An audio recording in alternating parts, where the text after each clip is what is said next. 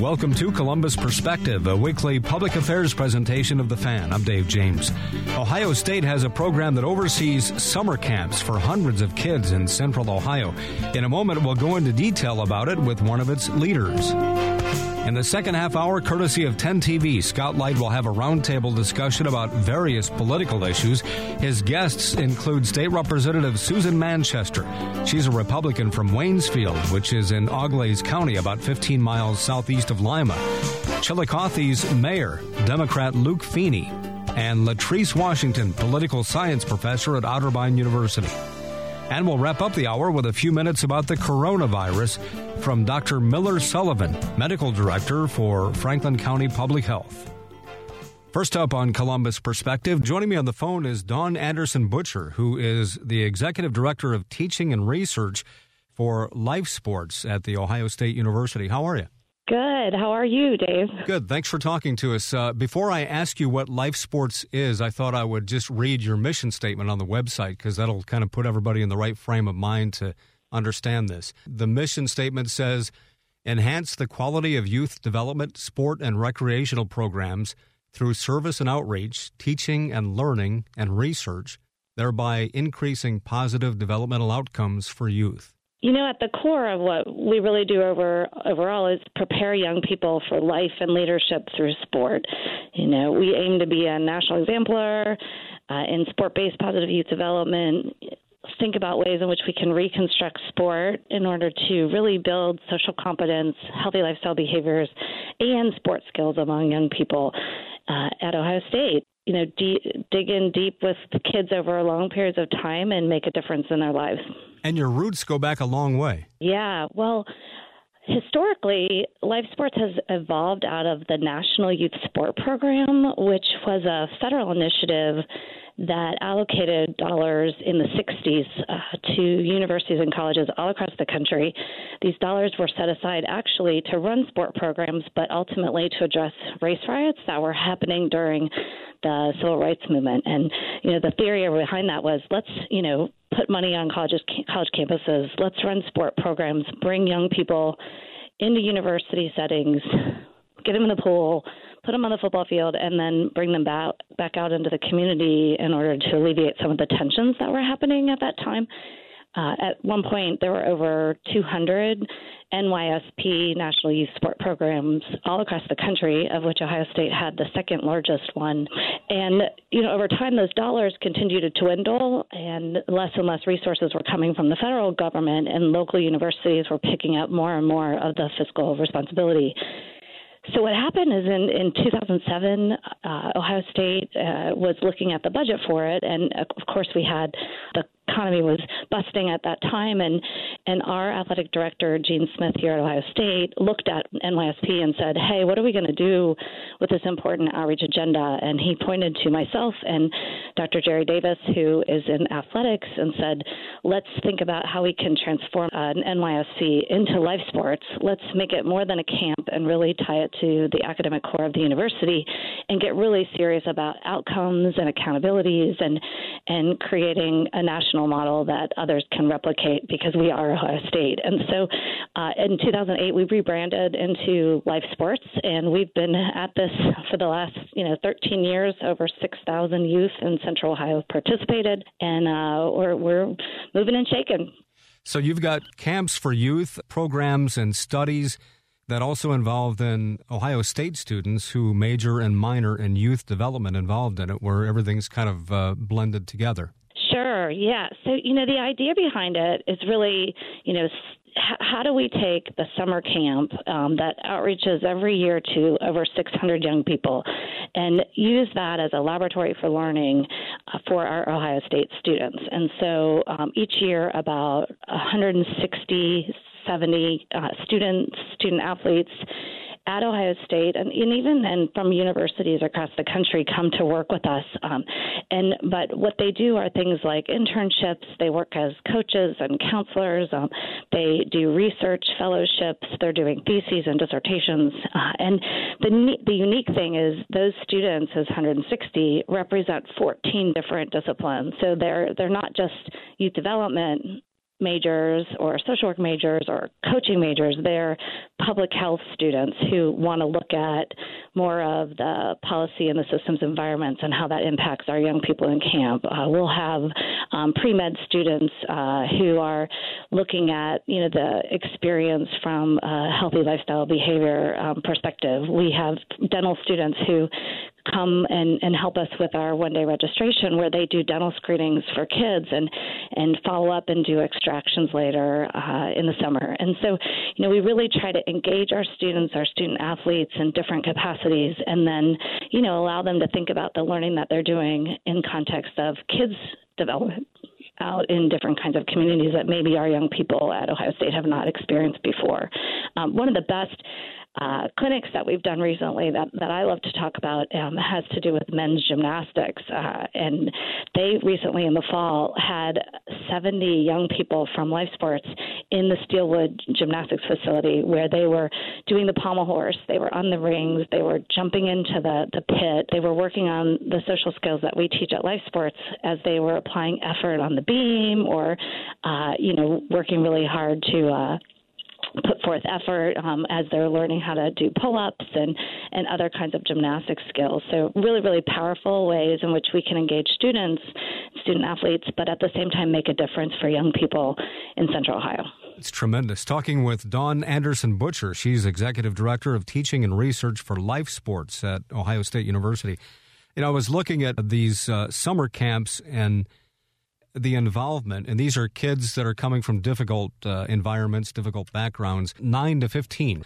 And when you get these kids involved, you want them to make a commitment. And if they want to continue in a future camp, they have to have shown that they are committed to making an effort in this stuff. I think that's great. The neat thing about Life Sports is our focus really ultimately is on increasing kids' social competence. And so it's what are the social skills kids can learn through sport. And we focus in on 4 specific skills that we want to see. We want to see the kids increase in their self-control, which, is their regulation of their emotions, their ability to control their anger. We want them to apply effort, which is an E, our E, and work hard and put forth their best in whatever setting it is, whether it's in sport on the playing field or it's in school or at home. The third social skill we focus in on is teamwork. So, how to problem solve, how to communicate, how to work together with others to accomplish a win on a playing field, but then also, projects at school and things at home when you're working with your siblings. And then the fourth social skill is social responsibility. And we sort of call this doing the right thing when no one's looking, being a role model, being a leader, being a representative of Life Sports who others look up to.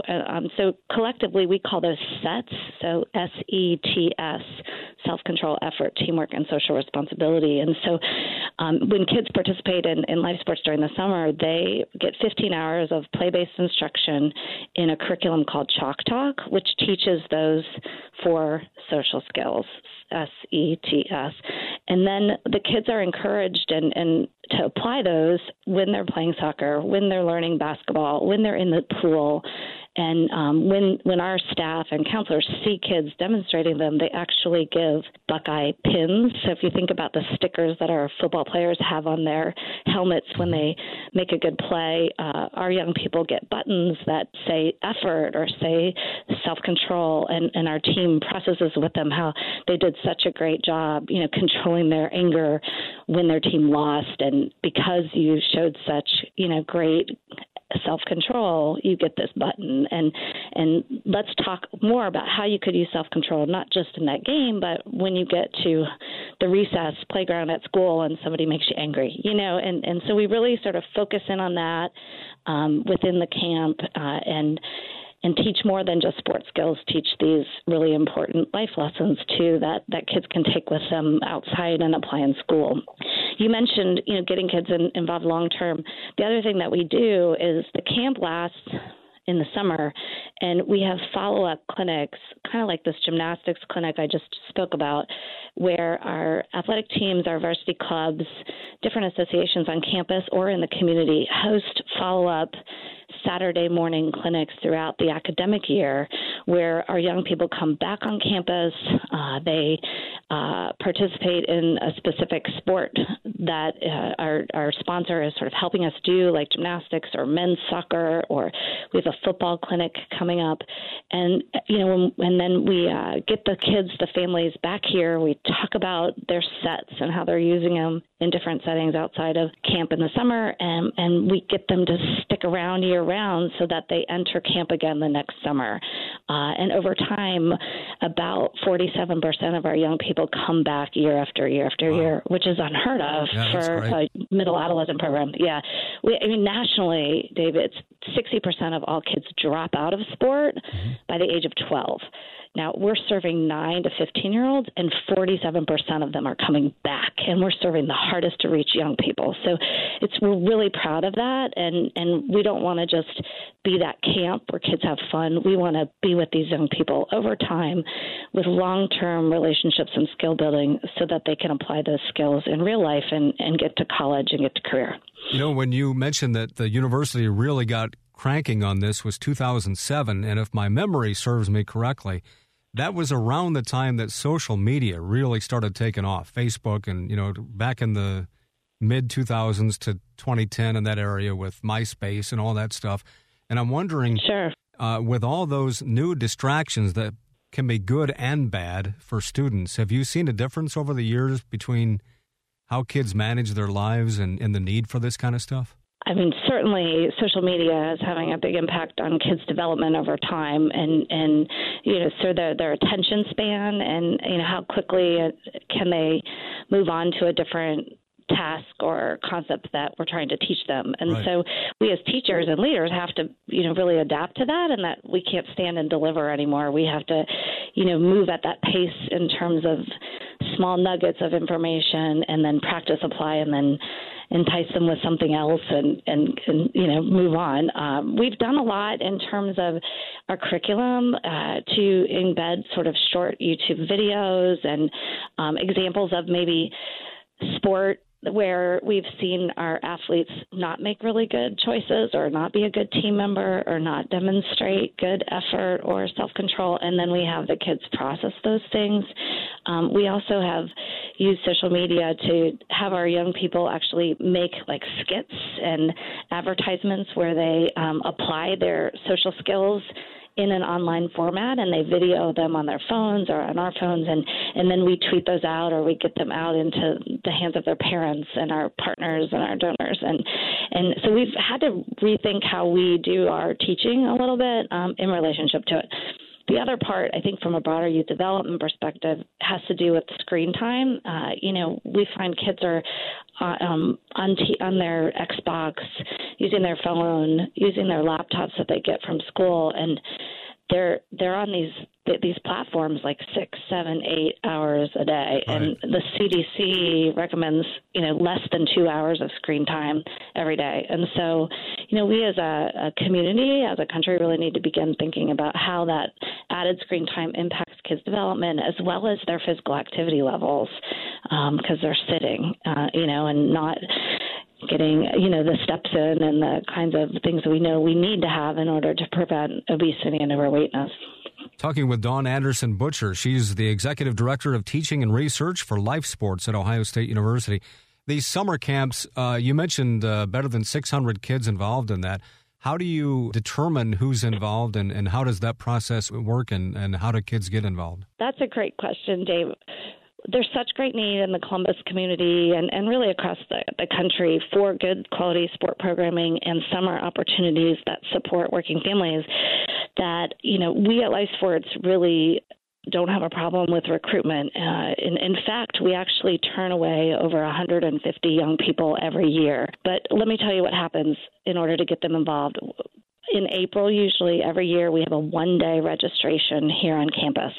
And we open the doors at 8 o'clock to families as they come in and take one of those 600 spots that we have afforded in order to run the program in the summer. Families arrive, however, at like 2, 3 in the morning, and they put lawn chairs out and they sit out in front of our building and hold their spot in line in order to make sure their young person gets in camp. so we do that one-day registration. And the other thing that's interesting about it is because we're partially funded through the Department of Athletics, there's some issues with having priority for certain young people to get into camp due to NCAA compliance-related issues. So we really can't give anybody preferential treatment in relationship to their enrollment into the program. So this first come, first serve basis is the way in which we have to get kids involved and get them enrolled. And then at the end of the 600, it's, we walk in and say, sorry, you didn't get into camp.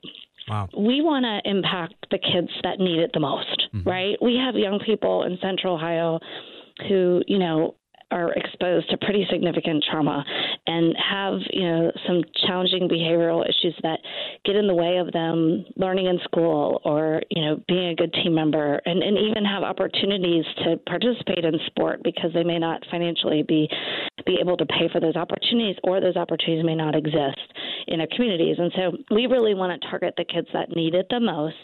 And that one-day registration, albeit it is, sort of a clear system of how you get in or you don't, we're leaving a lot of kids out because, maybe their families can't get transportation to campus that day to sign their kid up. Or perhaps, their families are working 3 jobs and they can't get there that day, to be in line and get there early enough in order to hold their spot. I do want to mention one of the coolest things that's happened within Life Sports the last year is people have heard about the need because of our registration process. And so we approximate that every year we turn away 150 kids at that 600 lot, right? And it's been crushing our team over the years because we've been strapped in terms of the capacity we can have here on campus with facilities and staffing and the dollars that we bring in. But so last year, the Lindy Infante Foundation, which is Lindy Infante was a coach for the Green Bay Packers,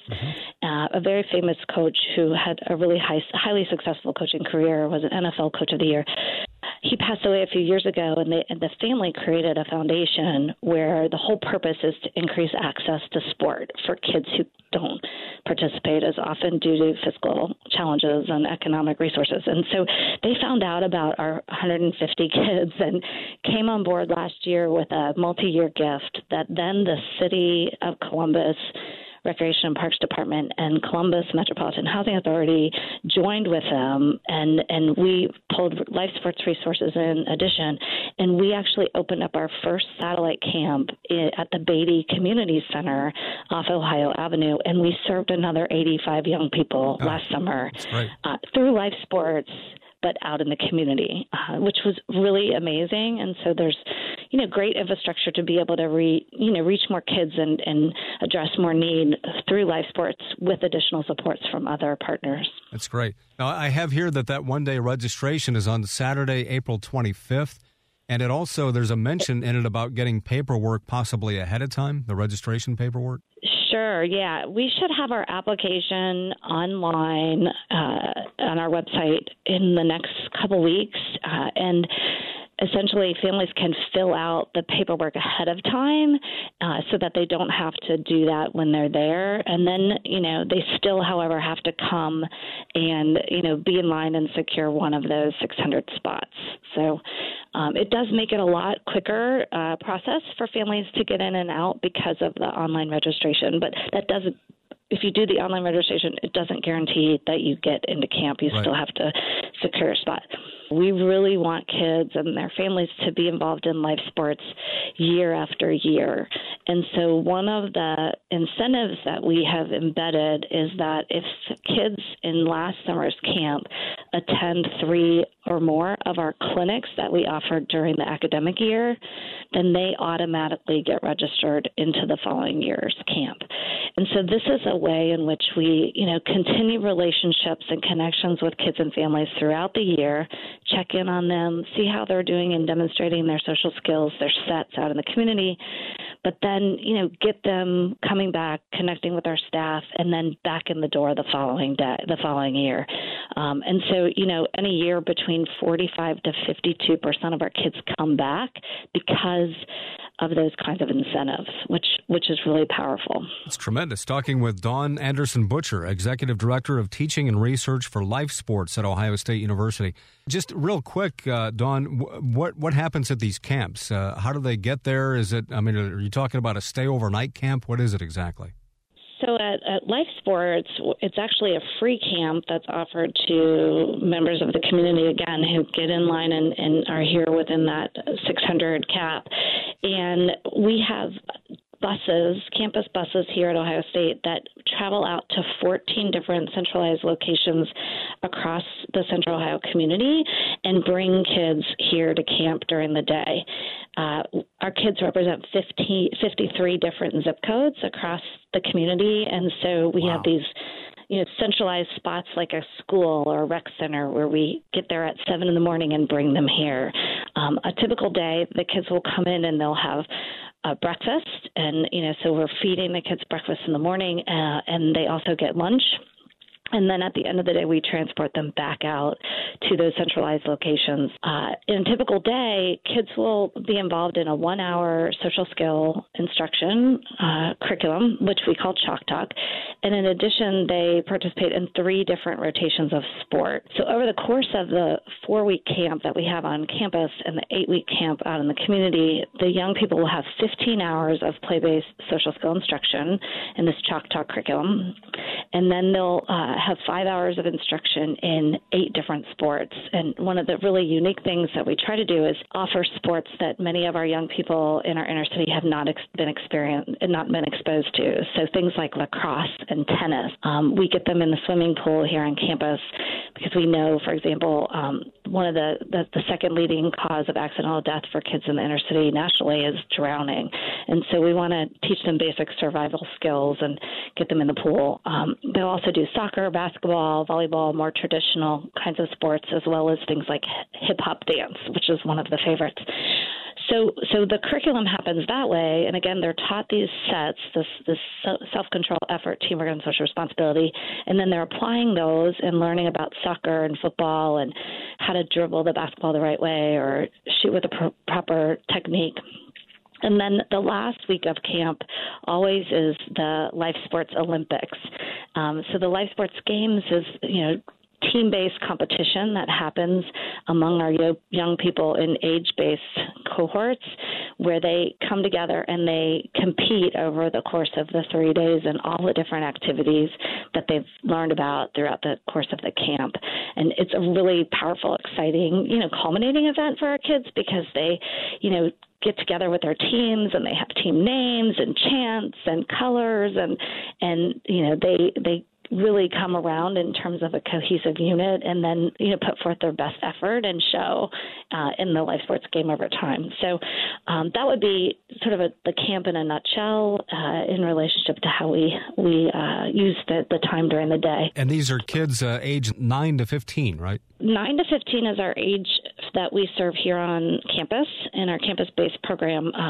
As we've moved out into the community, into the satellite camp, the community actually came back and said we needed to serve younger kids. So at the Beatty Community Center Life Sports program, we're actually serving 6 to 15-year-olds. So it's, a little bit wider age span, and we've had to think about how we adapt and modify the curriculum for those younger kids. There's one more part, Dave, that I haven't shared that is interesting, and I think I mentioned earlier that about 47, 52% of our kids come back year after year. At age 15, our young people age out of camp, so they're not eligible to participate in camp anymore. But oftentimes we have kids and families who have been coming to Life Sports for 2, 3, 4 years. So what happened about 4 years ago, we decided to add additional program for high school age youth who were past Life Sports campers. And so we have what's called our Youth Leadership Academy, which is a year-round program that has 52 young people who are past campers, who are freshmen, sophomore, juniors, seniors, who come to Ohio State 2 times a month. We usually offer that on Tuesday nights. They come 2 times a month throughout the academic year, and they work on skills like time management, professionalism. They have mentors who help them write resumes and look at colleges' websites to see where they might want to go to school. They do special field trips where they might go visit college campuses or go to a business downtown and learn about careers in law or in banking or whatnot. But so these 52 kids this year are, here with us year round, but then in the summer they come back and they serve as junior counselors and youth leaders at camp during the summer. And they become an integral part of our implementation team because they were past campers. They know the curriculum. They've mastered our social skills and they know how to teach about them because they've been learning about them for many, many years. And a lot of times these young people are almost better at teaching and instruction around sets than our staff at the university who really have never had any experience perhaps doing sport-based youth development. So it's really, really powerful. But last year in that graduating class of youth leaders, every single one of them, 100% went on to either military, a trade school, or college. And so, these are kids that were in camp for many years, with us for 4 years as youth leaders, and now they're launched and doing really awesome things in universities. And then the neatest thing is some of those kids, guess what they do in the summer when they're in college? They come back to Columbus and they work for us. Wow. And we're their summer employer. It just sounds like so much benefit all the way around for the university and the kids. Yeah, we're really proud of our impact. And, certainly one of the best highlights that we had this year was Life Sports was showcased in the National Youth Sports Strategy, which was launched by the federal government. And we were, talked about in relationship to the way in which we reach underserved young people. We have girls involved at the same rates as boys. And when we have kids that have disabilities or learning challenges or even different kinds of social emotional disturbances, we include them, we connect them, and they keep coming back to our program. That is an interesting thing. We have had to work over time in how we create a more inclusive environment. When we first took over in 2007-8, there was a large dropout and also push out of kids in the camp. So, if there were behavior challenges, kids were just removed. And it was really hard for us initially because we knew in our mission is to serve those kids that need it the most. And so if we're kicking them out, they're not getting the kind of social, emotional regulation skill building that they need. And right. So they're the ones we want to keep. And so over time, we've worked with the Adam Board locally in Franklin County and other funders who have helped us build out a behavior support staff. So we actually have trained social workers and counselors who work on our team in the summer and year-round, who then can provide more of that intervention that's needed to support those kids that may come in with a little higher level of need. And we help them, furthermore, just be more successful at camp, be more successful in the out-of-school time, and then keep them coming back over time, which is pretty powerful. So that's been a lesson learned over time that we've really had to expand and make sure that is a key part of our programming strategy.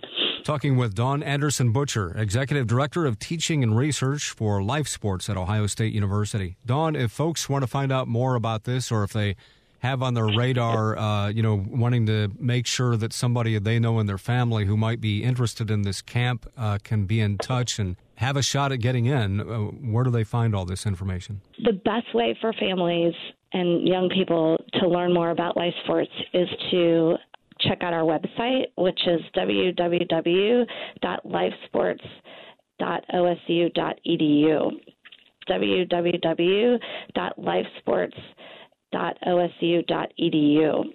On that page, they'll be able to find out more about what we've done in the past. You can look at annual reports, and there's also a lot of great information for families about how to get their kids into programs. Lastly, you can also donate to Life Sports on the website. If you're interested in becoming a partner, please give us a shout out there via our Contact Us link. Okay, fantastic. Dawn Anderson Butcher with Life Sports at Ohio State University. Great program. Thanks so much for your time today talking about it. Dave, thank you so much for having us on. We appreciate you. Hello, I'm Todd Markowitz, Vice President and General Manager of Radio Ohio, which owns 97.1 The Fan. We're an equal opportunity employer dedicated to providing broad outreach efforts regarding job vacancies within our company. We seek the help of local organizations in referring qualified applicants. Organizations that wish to receive our vacancy information should send their request to the attention of Human Resources, Radio Ohio, 770 Twin Rivers Drive, Columbus, 43215. If you'd like to view our current job openings, please visit our website at 971thefan.com, and thanks for listening. We parents hear our kids say lots of things that can get us pretty worked up. Things like, "Look, Ma, no hands." And, "Ouch, that hurts." Look, you'll never completely stop worrying about your kids. But you can breathe a little easier with free or low-cost health insurance through Medicaid and CHIP programs in your state. The truth is, they're covering more kids and teens than ever before. So even if you've applied in the past, even if you don't qualify, your kids can now be eligible for regular doctor and dentist visits, prescriptions, and more. So the next time you hear, "Ooh, I don't feel so good," relax. Your kids can be covered. Get us kids covered today. Families of 4 earning up to $49,200 a year or more may qualify. Just go to insurekidsnow.gov or call 1-877-KIDS-NOW. That's 1-877-543-7669. Paid for by the U.S. Department of Health and Human Services.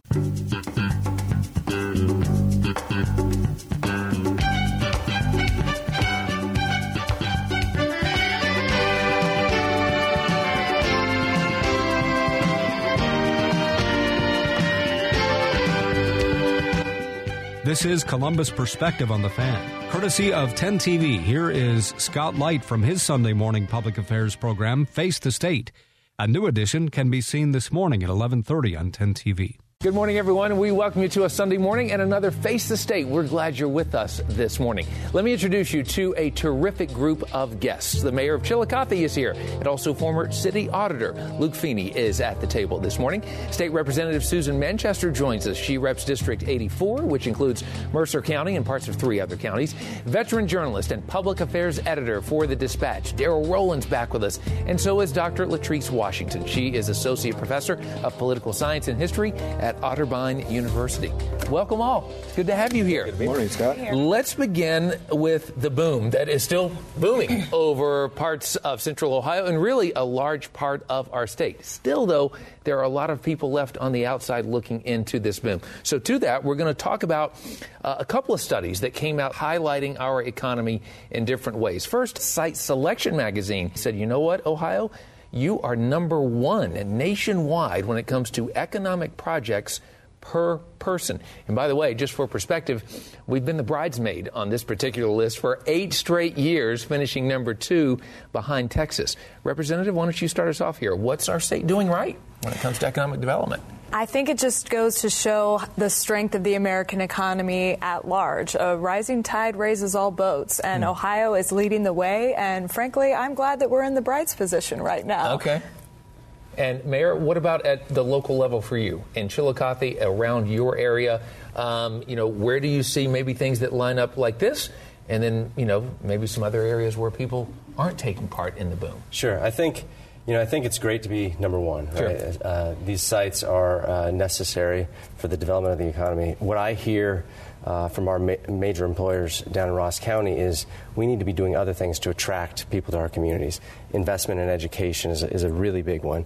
So we've got the facilities, but we want to have attractive schools so that the people who are already here can attract more people to transfer in. I think that's a major and significant thing for the future of this economy in Ohio, is attracting young people to come back home after college. I hear a lot of moms and grandmas saying, how do we get our kids to come back after college? And I think that's something that we really need to focus on for the future. And I think, too, if I'm right, if the statistic holds, we still have a net loss of young people who leave to go to another state versus people who come here from another state.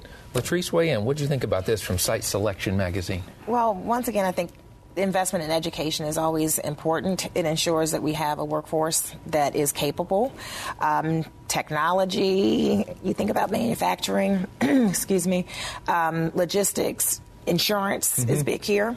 And so when you consider those industries, I think we're seeing the payoff of some investments that were done by the city a long time ago. Daryl Rowland. Scott, far be it for me to rain on anybody's parade that names the Buckeye State number one. Right. But, site selection, a lot of that's kind of a state-promoted thing. It's not necessarily like there's this big external study and evaluation in detail of Ohio.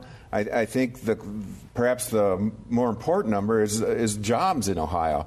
Right. New numbers just came out on Friday that showed a year-to-year actual loss of jobs. Right. And that ranks us well toward the bottom. We'd love to be one of those bridesmaids in job creation because we're on the other end. So, a bit of a reality check as well, especially for folks living outside of Central Ohio. Sure. Those of us who live in this community, things are, booming. Construction seemingly is going up everywhere, and you're right, the jobs, 15 to 20, some people sneer at that. Right. Now down in Chillicothe or someplace, 15, where do I go to sign up? I'll wait all night. I'll camp out.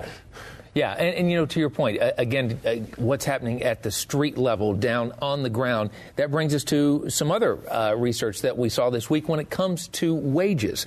And we asked the question, why isn't Columbus keeping up? Because if you look nationally at full-time earnings, adjusted for inflation from 2015 to 18, nationally, full-time earnings are up about 3%. But for Columbus, over that same 4-year period, it is flat. Mayor, again, what can be done on the wage side? What do you think the issue is, and then how do we try to solve it?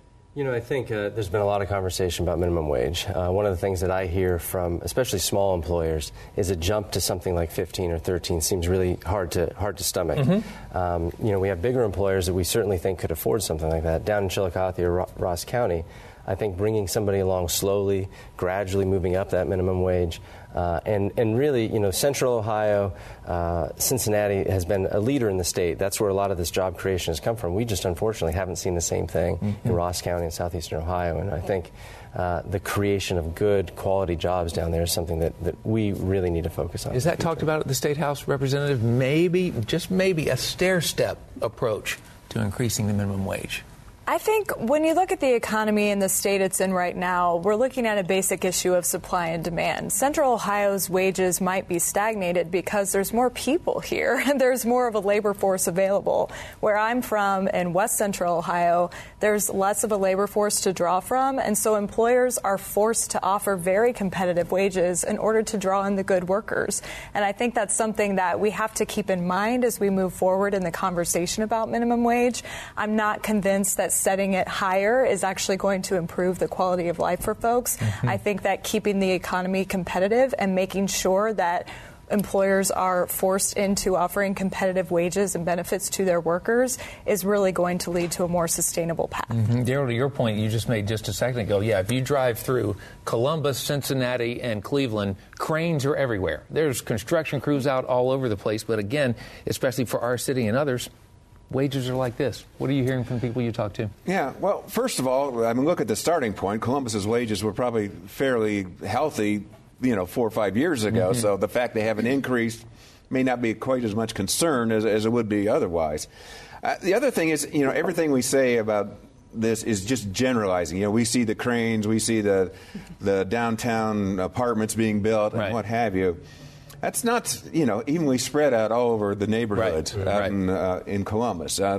There's, we talk about Southern Ohio. That always seems to be, it's bad down Southern Ohio, Southeast Ohio. There are parts of Columbus. It's, where people are still struggling. Absolutely. To put food on the table, Absolutely. To get that job, and as the representative said, to get benefits with that, which in some cases is almost just as important. Yeah, I always like to say if you own a house and have a 401k, you're probably doing okay. But a lot of people, half the country still doesn't have a 401k. What do you think, Latrice, when you see these numbers on wages? The minimum wage issue is always a sticky one because it really doesn't benefit businesses in terms of their profit margin. So I think we get that piece.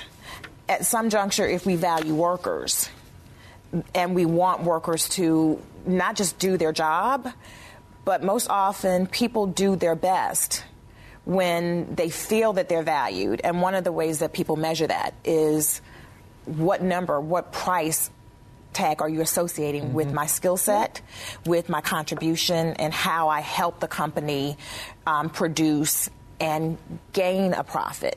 Off to a great start. Let's continue it on the other side of a commercial break, including will Super Tuesday push Ohio back into the spotlight? The importance of your vote come primary day.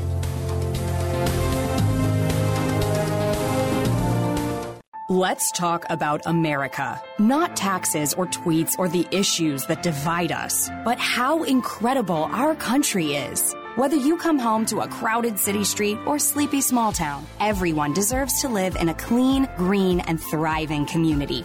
We are Keep America Beautiful, the nonprofit working with millions of people like you to end littering, improve recycling, and beautify communities. Learn more at KAB.org. Together, we can do beautiful things. Columbus Perspective is a public affairs presentation of WBNS Radio. The opinions expressed on this program are those of its guests and do not necessarily reflect those of WBNS Radio, its staff, management, or sponsors. This is my new best friend, Esther. She might look like any normal, playful puppy, but Esther's being raised to become a Canine Companions for Independence assistance dog for a person with a disability. To get there, she needs lots of loving care and attention, plenty of exercise, and good eating habits so that she can live a long and healthy life for her future family. Visit cci.org or call 1-800-572-BARK. Raise a puppy, change a life. You can make a world of difference in the life of a person with a disability. Back to Scott Light, courtesy of 10 TV, with a segment that was recorded just before the Michigan primary on Tuesday. Welcome back, everyone. Let's talk about what our friend and colleague, veteran journalist and public affairs editor for The Dispatch, Darrell Rowland, wrote about a few days ago this past week. Put a story out with this headline: with Super Tuesday over, Ohio vote grows in importance.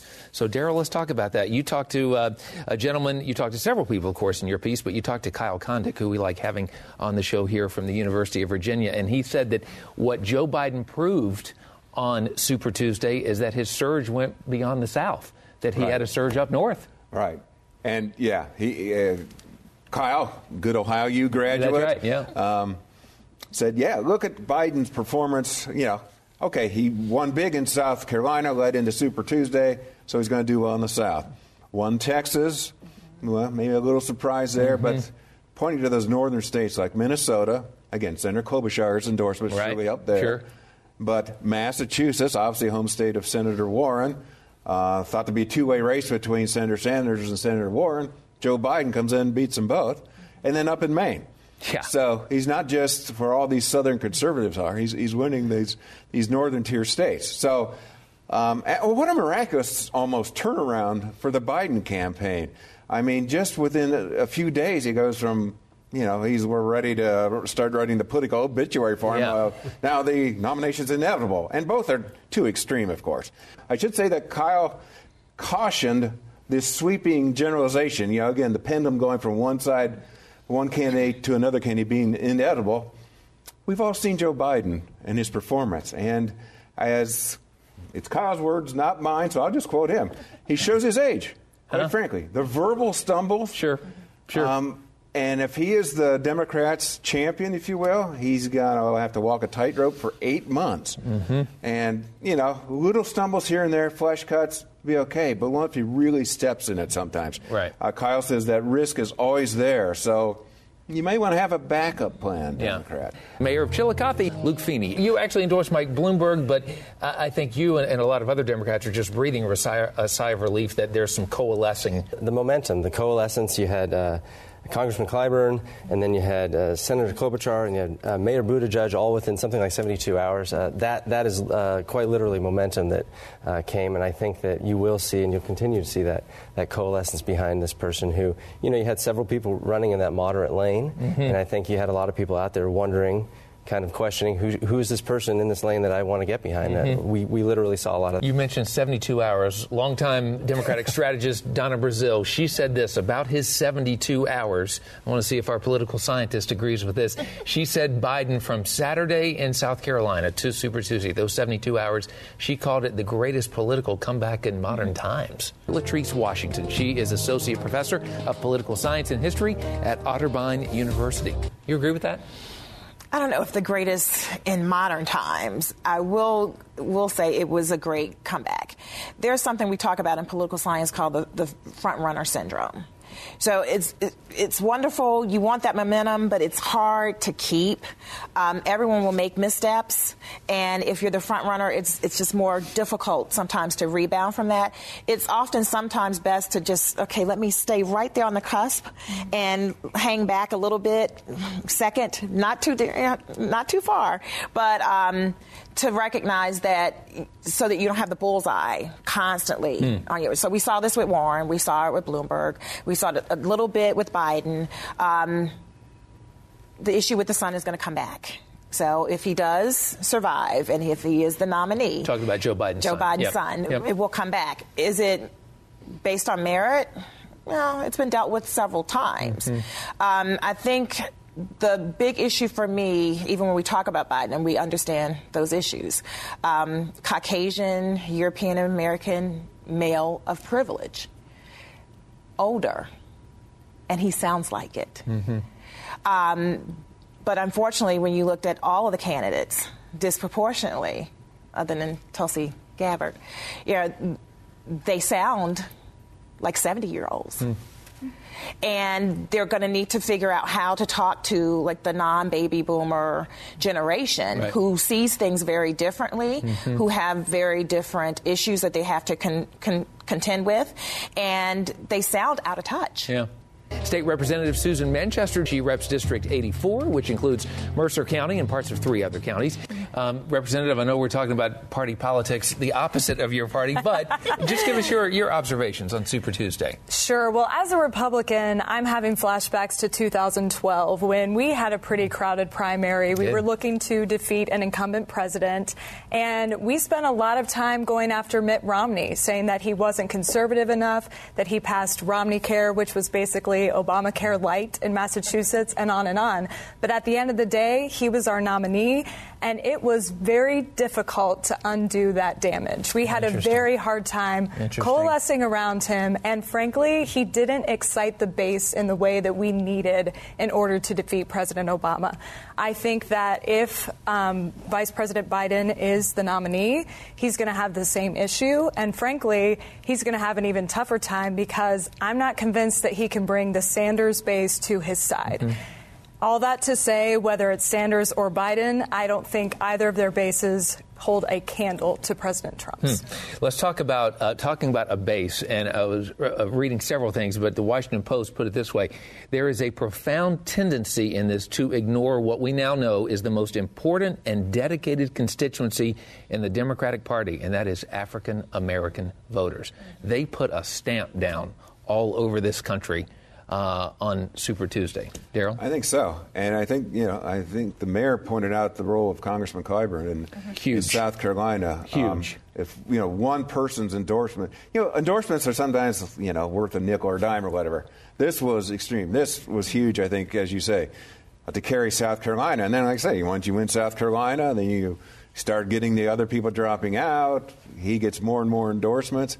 And voila, here we are today. Again, could things go the other way? Sure. But right now, it's looking good. There's also been some myth busting. In fact, I want you to take a look at this because we looked at what was being talked about heading into Super Tuesday. So think about this. You had Bernie's folks saying, okay, we're going to get these record-breaking crowds. That's going to lead to votes. You know what? Myth busted there. And then you had this whole myth about, all right, we've got all the field offices and the infrastructure. The Bloomberg folks were saying that. Elizabeth Warren's folks were saying that. That's a myth that's now, at least from Super Tuesday, that's been busted. And then you go to, if you've got policy papers on everything, and if you have great debates, I mean, let's be honest, whether you like her politics or not, Elizabeth Warren performed a human vivisection on Mike Bloomberg in the debates. I think at the end of the day, we're all humans, and we all have this sort of attraction to people, and I think that's what they say about Joe, is he's likable, and he's got a warmth, and sometimes that's difficult to come across in a debate. And I read the article about his stuttering. That was something that I had no idea about, and you mentioned kind of that. The getting flummoxed on stage and that kind of thing. But at the end of the day, I think most Americans know his story. They know the challenges he's had in his life. I think a lot of Americans can identify that, whether it's a cancer issue or losing a loved one. And I think that makes people drawn to him. And I think he appeals to a wide cross-section of people, whether it's African Americans, Latinos, or any other section. Okay. We'll continue the discussion talking about this, making every vote count, or are they doing that? An appellate court weighed in on voting for Ohio inmates. And the headline from the Associated Press looked like this. Appeals court says Ohio inmates don't get extra time to vote. And the court overturned a lower court ruling. It basically said this. People in Ohio who find themselves in jail before an election shouldn't be granted the same ability to vote late, let's say, in comparison to someone who's suddenly hospitalized. And again, it was a unanimous decision by this appellate court. I've got time to go one time around the table to each of you. What did you think of this ruling from the appellate court, Representative? Well, there needs to be consequences for people's actions, and I certainly believe in justice, and I think that the consequences should fit the crime. And so I understand why some folks might say this is a little too extreme, but we're talking about people who find themselves in jail very shortly before Election Day, who maybe have had the opportunity to vote absentee prior to getting into jail. So I think that we're talking about a relatively small proportion of the population, but coming from a rural district and knowing the kind of stress and strain that our county boards of elections are under on Election Day, it would be a very costly burden to require them to ensure that everyone who finds himself in jail a few days prior to the election has the opportunity to vote. So I think that's where Secretary of State LaRose is coming from, and I certainly agree with that and agree with the decision. Okay, Mayor? I think I read the decision. What struck me was that it's a question of resources. And ultimately, whether it's this issue or any other issue with voting in Ohio, we're making it harder to vote, not easier. And I think that's a resource allocation question. I think we need to allocate more resources in the state to make it easier to vote for everybody. Daryl? If it's an election year in Ohio, there must be a voting controversy. Yes, that's right. It's like the swallows or the buzzards coming back. I think that we just heard the kind of the encompassing arguments. And again, just to remind our viewers, these are not convicted felons who have given up their right to vote. Right. These are folks in jail. Right. So it's not that they're ineligible. That's a whole other debate in terms of should felons be able to vote. Exactly. Yes. So it's just a matter of and again, to get a vote, like in a nursing home, you have to have a Democrat and Republican both be present and go down there and have them vote right in front of you, because it's a bipartisan thing in all of Ohio. So that would require that in the jails too. Mm-hmm. So there are some practical issues, but we're far enough out from the election. Maybe those could be solved. Okay, Latrice. I would actually say that again, resources, but Ohio, like many other states, doesn't allocate resources towards demographics that oftentimes are kind of seen as undesirable. So no one's interested in trying to make it easier or to help facilitate it. I think I'm always trying to lean on the side of understanding and trying not to be judgmental about how and why people end up in, temporarily for short periods, or even to the degree of individuals who have committed crimes that are felonies. Why? Because many of us break laws, speeding, doing a whole host of things. Have struggles, have but challenges. But for grace, we haven't been arrested. Yeah. And so I try to keep that in mind, because whether it's a lapse of judgment, lack of education, information, poor habits, those things, anyone can find themselves in those situations. So again, I think if we had that mindset, perhaps some resources allocated for some things that happen that we don't like to see happen, but being mindful, this state does do a good job at what some people refer to as disenfranchising demographics that traditionally won't go with the status quo and will actually work against it. And if those numbers are greater than the numbers who are for, then we find ways in which to not help facilitate the ballot for them. Yeah. Always myriad factors, whether you're talking about the economy or whether you're talking about voting rights, there's always a lot going on. And unfortunately, we are out of our 30 minutes to talk about it all on this Sunday morning. We thank you for joining us. It's been a good discussion. Thank you guys as well for being here. That's again Scott Light, courtesy of 10 TV from his Sunday morning public affairs program, Face the State. A new edition can be seen this morning at 11:30 on 10 TV. The stigma of addiction is destroying lives across the country, preventing our loved ones from getting the help they need. We are Shatterproof, a national nonprofit dedicated to ending the stigma and devastation addiction causes families. We are changing laws, creating a community of support, and providing evidence-based resources for prevention, treatment, and recovery. Stigma shatters lives. Rise up against addiction now so another life isn't lost. Get involved at shatterproof.org/riseup. What if being in recovery from a mental or substance use disorder was something we proudly showed the world? You might be surprised. Millions of people are in recovery, sharing hope, help, and support with family, friends, and community. Join the Voices for Recovery. For 24-hour free and confidential information and treatment referral for mental and substance use disorders for you or someone you know, call 1-800-662-HELP. Brought to you by the U.S. Department of Health and Human Services.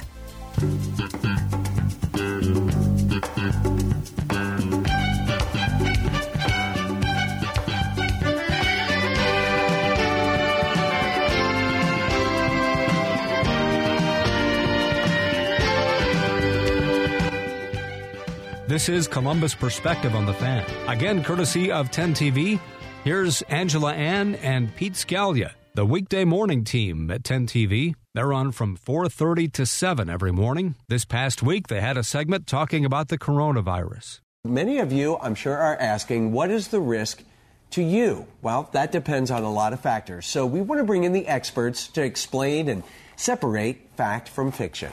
So joining us this morning is Dr. Miller Sullivan. He's with the Franklin County Public Health. Thanks for being here with us today. My pleasure. So we do want to start with something. You know, we're hearing about more confirmed cases, but we tell people the risk for you to get it is still pretty low.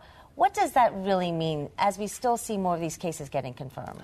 Well, I think it means we don't know exactly how many people have it, but it's probably not widespread yet. We're concerned that it is going to spread in the community and could be a more of an important problem. I know when it comes to, you know, the general public versus others in the community, who is most at risk to this type of virus? Okay. Well, I think anybody can get it. We tend to see less of it, at least less serious complications in the kids. Certainly the elderly, just because they have some issues already, are at a higher risk, and anybody with underlying health conditions. So if you have COPD, diabetes, arthritis with autoimmune problems, if you get this virus, you can have complications more easily. Mm-hmm. And I have to ask, though, I mean, you know, this is all new territory. That's what everybody is saying right now. So, I mean, we're just ramping up. We're not at the peak. You know, flu season, we know when it starts, when it kind of ends. But this one, we really don't. Well, this is all new. It's new territory for everybody. We don't know what the time frame is going to be. Is it going to quiet down as the weather gets warmer like flu, or is it going to continue? We just don't know. Hence why we're seeing some of the cancellations, you know, Absolutely. things that we're seeing at OSU and so on. Now, as far as some of these groups who might be a little more at risk if they were immune compromised or have other issues, as you mentioned, also the elderly, what are some of the precautions that those groups of people and their families can take? Well, I think everybody can take precautions. Certainly, we know it's spread through water droplets. So if you sneeze or cough, that's how it spreads. So certainly cover your cough, use tissues, throw them away, wash your hands, use the hand sanitizer. You know, if you know you're sick, stay home. Don't be spreading it. Try to avoid sick people. That's good. we know it's spread by getting in your nose, eyes, or throat, so don't touch your face. And clean things at home.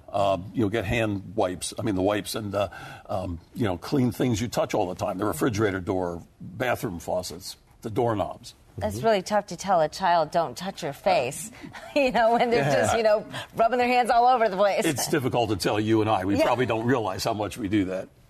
Yeah, for sure. Dr. Sullivan, I do want to also ask, as we look into more of these cases, do you think that there were possibly people here in Ohio and beyond that maybe had it, recovered from it, we just didn't know because we didn't have the testing here? Yeah. I don't want to be a naysayer, but I suspect people have it. Okay, I suspect it's in the community already. I think most of us feel that, and they're not that sick, so you don't identify them. We're not testing them, but they're probably out there and they're probably spreading it. So I suspect it's been here and it will be here. And as has been mentioned many times, for most people, the symptoms are pretty mild. You don't even know you have it. Well, thank you for being here and helping us kind of inform our viewers out there and really separating some of that fact from the fear that's going on. My pleasure, and we'll see what happens. Appreciate it. All right, Dr. Sullivan with Franklin County Public Health, thank you so much. That's again courtesy of 10 TV, the morning team, Pete Scalia and Angela Ann, heard each weekday morning from 4:30 to 7. This has been Columbus Perspective, a weekly public affairs presentation of The Fan, heard each Sunday morning at 6 on WBNS AM, that's 1460 ESPN Columbus, and Sunday morning at 7 on WBNS FM, Sports Radio 97.1 The Fan.